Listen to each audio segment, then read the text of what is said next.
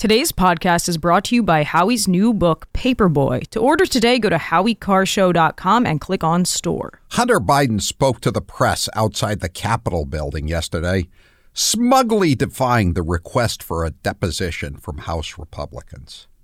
He whined about how the GOP weaponized his family and friends, a.k.a. the rest of the Biden crime family and a slew of Chinese nationals.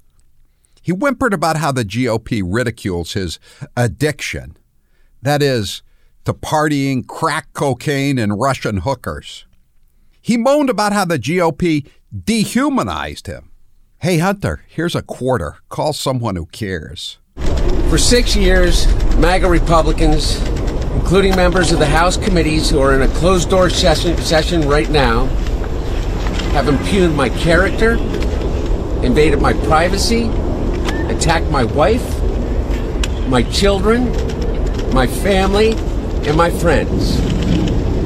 They have ridiculed my struggle with addiction, they have belittled my recovery, and they have tried to dehumanize me, all to embarrass and damage my father,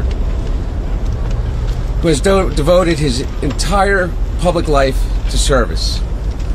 Oh, boo-hoo! The truth is coming to light, and Hunter can't take it.